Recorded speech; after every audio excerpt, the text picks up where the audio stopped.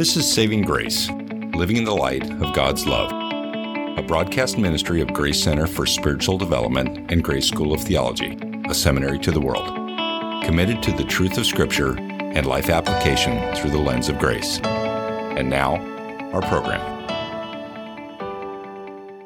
Hello, I'm Carmen Pate. I'm your host for today's program. Well, perhaps you've seen the bumper sticker that reads, "If you don't feel close to God, guess who moved?" Well, the point is, of course, that it wasn't God who moved. He never leaves us. So what do we do when we don't feel the intimacy that we once did with our Lord?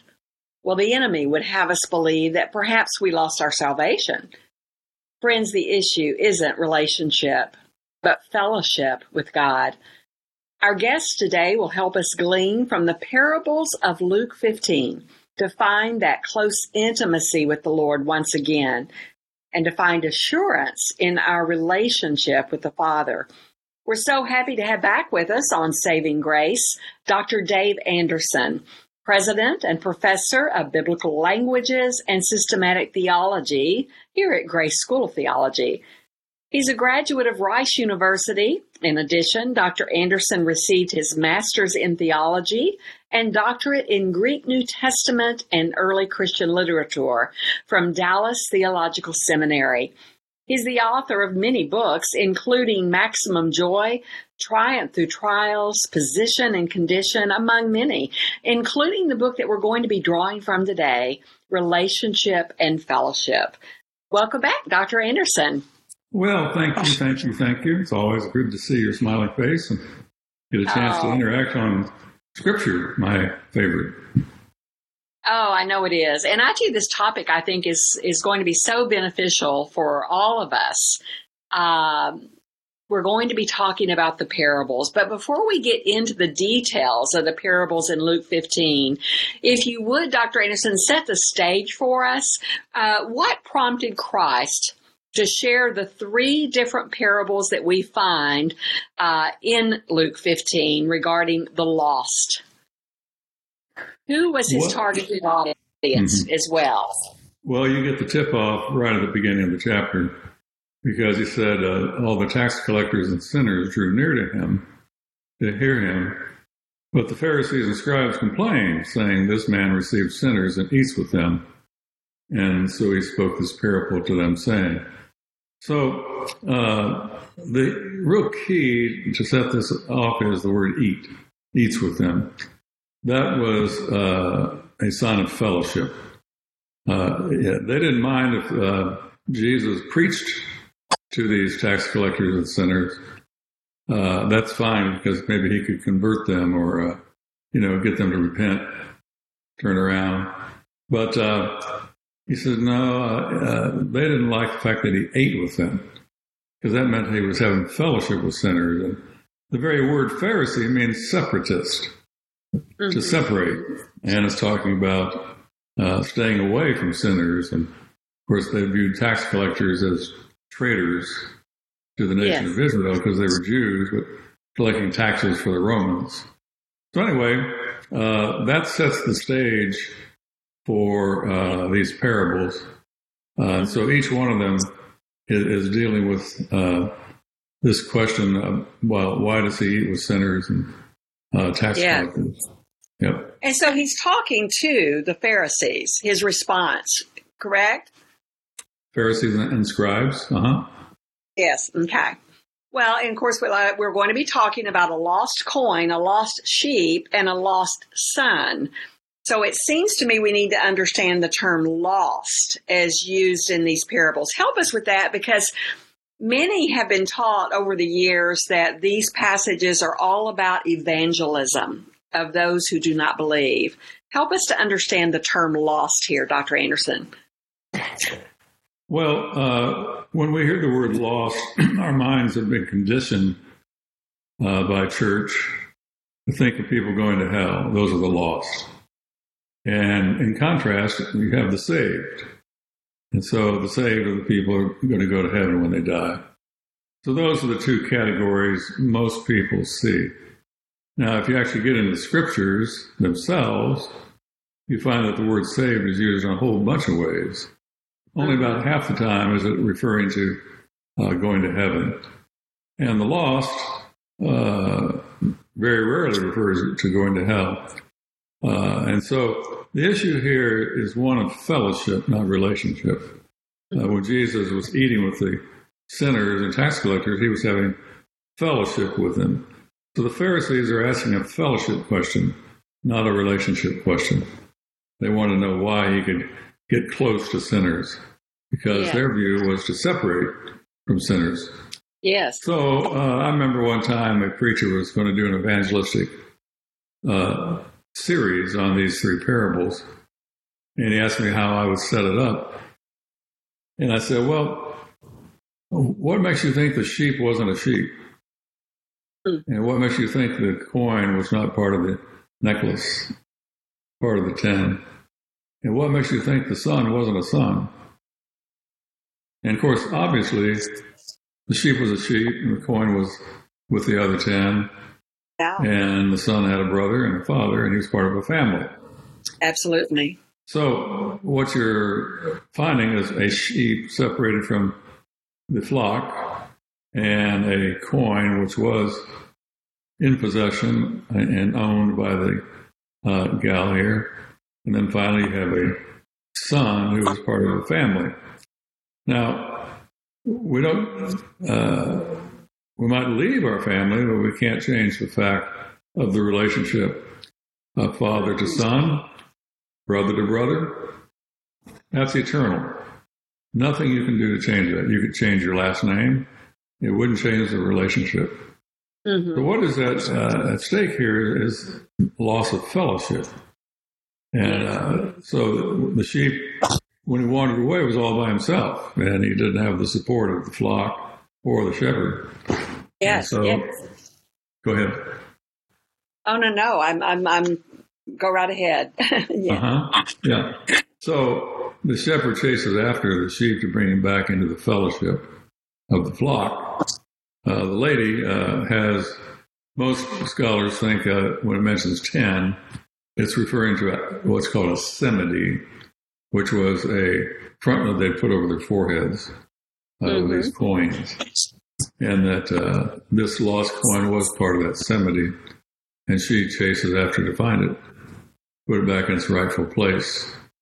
And then, of course, things are a little different when it comes to the prodigal son. The father doesn't chase after him, but nevertheless, he's waiting for that son to come back and to enjoy the fellowship of his family again, which was broken when he took off and wasted his inheritance.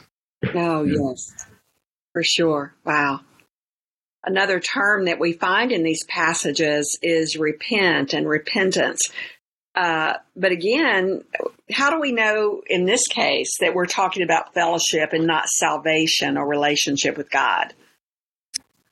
Well, the word or the verb repent or the noun repentance, again, we've been conditioned by church in many cases that teach you have to repent to go to heaven. Well, the problem with that is the book of John is the only book in the New Testament written specifically to help people go to heaven. You get that in John 20:31, where he's talking about the signs that were given in this book and why he wrote them in the book. And it was so people could believe in Jesus and find life. However, the word repentance of man to God is never used in the whole gospel. Now that's conspicuous by its absence. Did John not know the word for repent? Well, of course he did. Yes, he did. You find the same man that wrote the gospel also wrote the book of Revelation.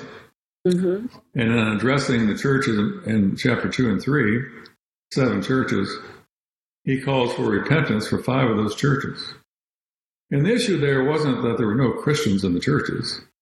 As a matter of fact, in in Revelation 2, the Ephesian church had all its theological I's dotted and T's crossed. Their issue wasn't bad doctrine or wrong belief. Their issue was their devotion, that they were out of fellowship with God. They'd lost their fire They're no longer doing things that on-fire Christians do. And so he says, repent and go back and do the first works. He's calling for them to get back in fellowship. It's not a relationship issue. So repentance in general, in the New Testament, Mm-hmm. Something in the back of my throat.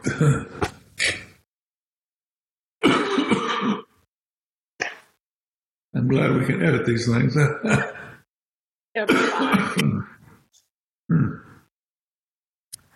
Okay. Repentance in general in the New Testament, in fact, I would argue, is always in the New Testament. When it's in the context of man's sin, then it's an internal resolve to turn from one's sin. It's an internal thing. Mm-hmm. The actual turning from sin is the fruit of repentance. It's external. You can see it. Yes. Repentance is something of the heart. You can't see it. It's internal. That's why John the Baptist in Matthew 3, when the Pharisees came to get baptized, he said, "O brood of vipers, who has warned you to flee from the wrath to come?" And he said, "Bring forth fruit that," the old, King James, is meet unto repentance. He's saying, if you've really repented, that's on the inside. I can't see it. God can see the root. I can only see the fruit. Right. So bring out the fruit. The fruit of repentance would be to turn from your sins. Mm-hmm. And so he's dealing with an internal resolve to turn from sin. And it's a step of getting in fellowship with God. Many of those people coming to John had already believed. They were already what we'll call born-again Christians. But they were out of fellowship with God because they were part of corrupt Judaism. Yes. To get back in fellowship, they had to repent. They also had to get water baptized. And if they wanted to dissociate from Judaism, which God was going to judge, that's with the wrath to come, which was Titus 70 AD, then they had to repent. Repent, be water baptized, and take a sacrifice to the temple. Those are the three things they had to do. So, we could spend a long time on repentance. Right. Oh, but yeah. I just make the statement that it's dealing with fellowship, not relationship. Not relationship. So, in calling these people to repent or talking about joy in heaven over one sinner who repents, etc., it's talking about someone coming back into fellowship. Yes. Thank you. Well, I want us to, I think most of our time will be talking about the prodigal son. However, we don't want to dismiss the importance of the sheep and the coin, particularly since there's life application in these two parables that we need to grasp. So help us to look at each of those two parables, the coin and the sheep, with the application regarding the kind of sin that we're dealing with if we make life application from these two parables. Well, sheep are interesting in contrast to dogs and cats. They have no sense of direction. And so it wasn't uncommon for a sheep in grazing to wander from the flock. They were nearsighted, no sense of direction, and they were, you might say, following their noses, looking for one green clump of grass after another. And so after a period of time, it could be lost. But it did so ignorantly. It didn't say in my heart, I can't stand these other sheep. They stink. I'm going to leave them. And I don't even like that shepherd. So heck if I'm going to follow him anymore. Well, that would be deliberate, known sin, a conscious decision to turn away from the flock. Yeah. Well, the picture here is not that. This is a sheep that, out of ignorance and misdirection, got separated from the flock. Yeah. And the same is true, in a sense, with the coin, except that the coin didn't wake up one day and say, I think I'll leave this lady. I don't like hanging over her forehead. I'm getting a sunburn. And so, sayonara. the coin was accidentally lost. And in this case, the coin was also lost by the woman who owned it, in that case. And so you could call this accidental sin. And you could also say the coin was something of a victim. Yes, yes. Yeah. It was suffering as a result of what was done to it. And so I think in life application, it is addressing people who unwittingly, accidentally wandered astray or gotten lost in the sense of fellowship, but at the same time may have been hurt. As a pastor in the counseling I've done, I can't tell you what percentage of people coming in have been hurt by something in their youth growing up. Oh, no doubt about it. A lot of counselors talk about what they call the father wound. It doesn't mean the father was abusing the child, but did something to really hurt the child that stuck with them down through the years and was buried deep inside. And to get healthy, they have to work through that. Then sometimes there's real abuse, if not psychological, then physical. And those little girls or little boys are victims. And there are a lot of people suffering in life because they were victimized while they were growing up by somebody. Yes. We do. We see that over again and again. And some that are abused end up abusing others, and it doesn't excuse. Yeah. It's a choice they make. However, it can be traced back to their own abuse oftentimes. Yes. Yeah, they're absolutely right. I ran into one gal who father was a pastor and had 4 daughters, and he abused all 4 of them.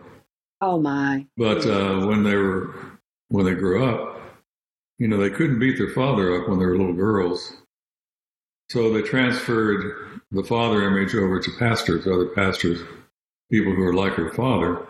And she began seducing pastors. And, I don't know how many, but at last count, there were 4 pastors. Wow. And that's how she got back really at her father. Yeah. She was abused, and then she abused others. Wow.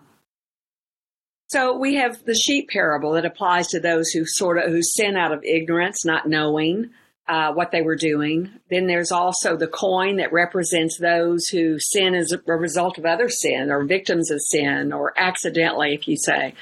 But then you come to the prodigal son, and Dr. Anderson, it seems his sin is deliberate. Walk us through the rebellion of a son or daughter so that we can understand that hard intention and how it differs. Well, again, it was a calculated, premeditated decision.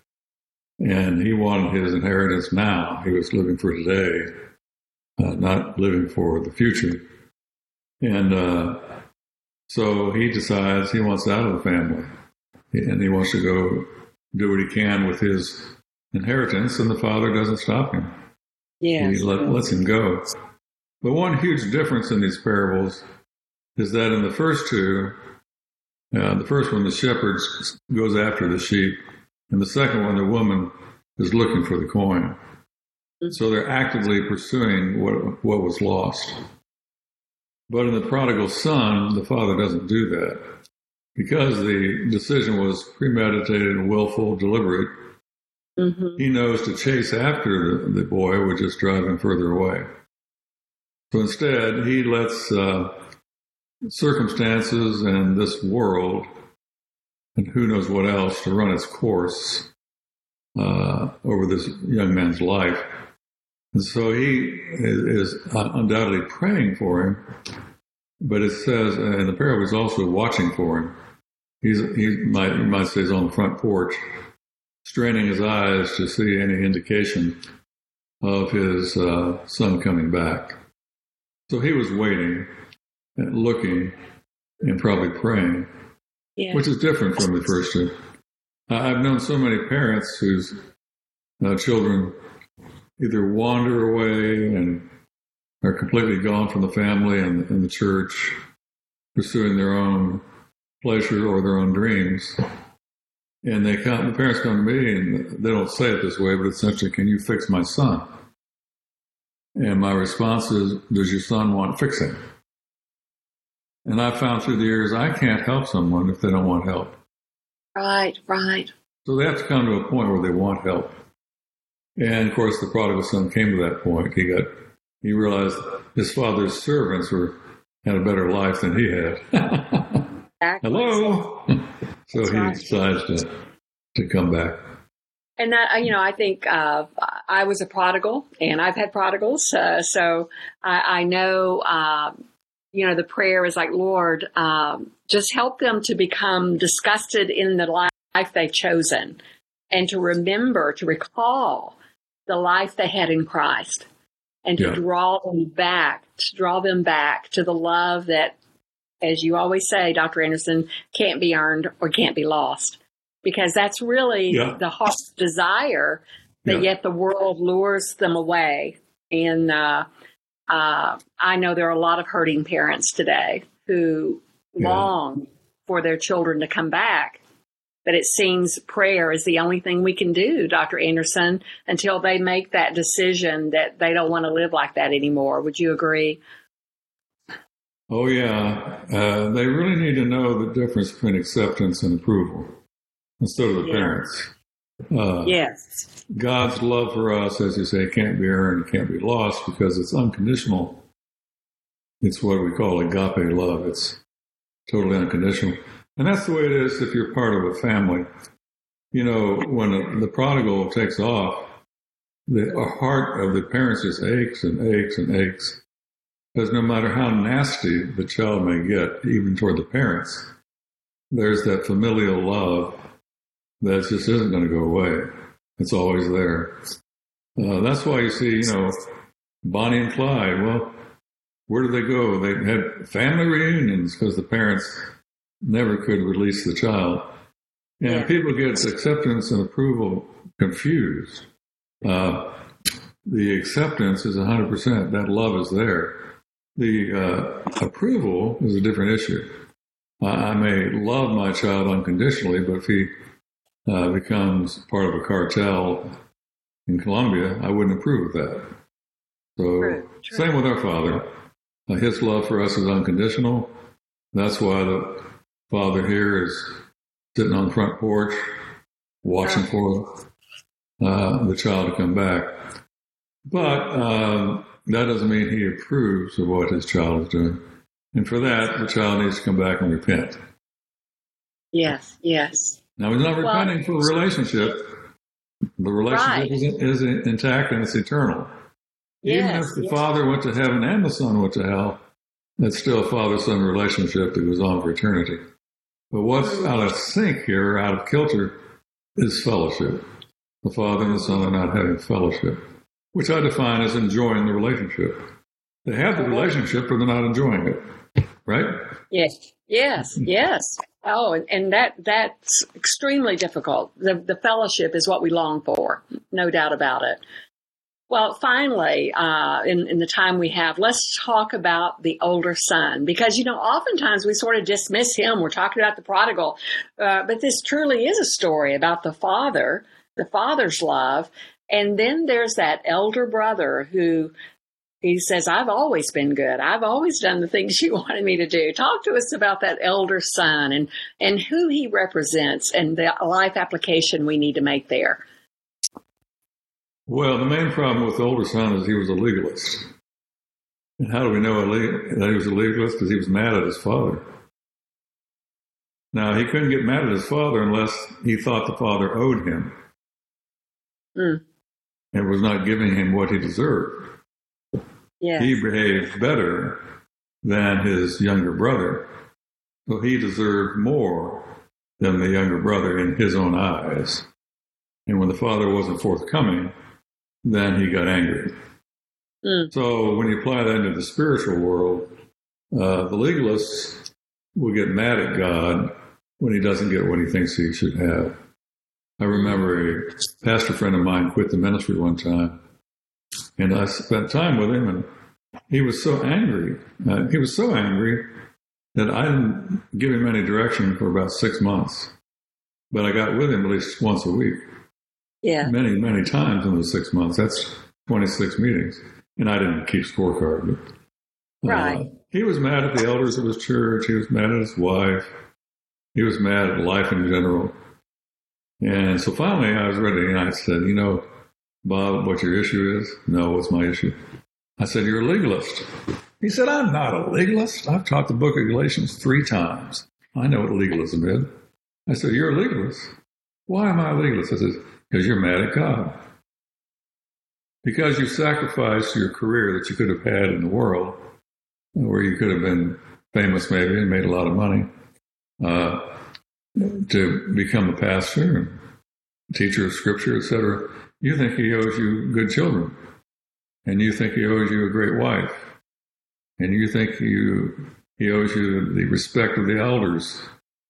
And because you don't have what you thought you should have, you're mad at him. And until you get that cleared up, things are going to get worse and worse for you.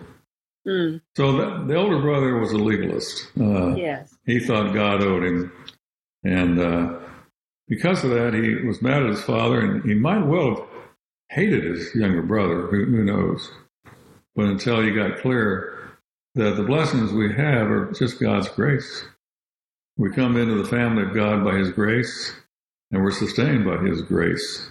And though he rewards us for living faithful lives when we appear before him, he doesn't owe us. He's still giving it to us out of his love and out of his grace. Amen. Yes. Thank you so, so much. Well, this has been so helpful. I know for all of our listeners, it certainly has been for me as well. We do thank you, our listeners, for joining us today. Thank you, Dr. Anderson, for bringing us the insight into these parables. I hope this discussion has motivated you to check out Dr. Anderson's book, Relationship and Fellowship, as he talks more about the parables in Luke 15. In addition, we invite you to consider the many courses that we offer here at Grace School of Theology, or for those who simply want to know our Savior more, love him more deeply, check out Grace on Demand through our Grace Center for Spiritual Development. Our website, gsot.edu, that's gsot.edu. We are so glad you've joined us today. Please tell others about saving grace. And remember, the love of Christ can never be earned and can never be lost. You've been listening to Saving Grace. For more information about Grace Center for Spiritual Development or this program, visit our website at gsot.edu/center or download the Grace app through your smartphone. Views expressed on this program may not always be the views of Grace School of Theology or its leadership.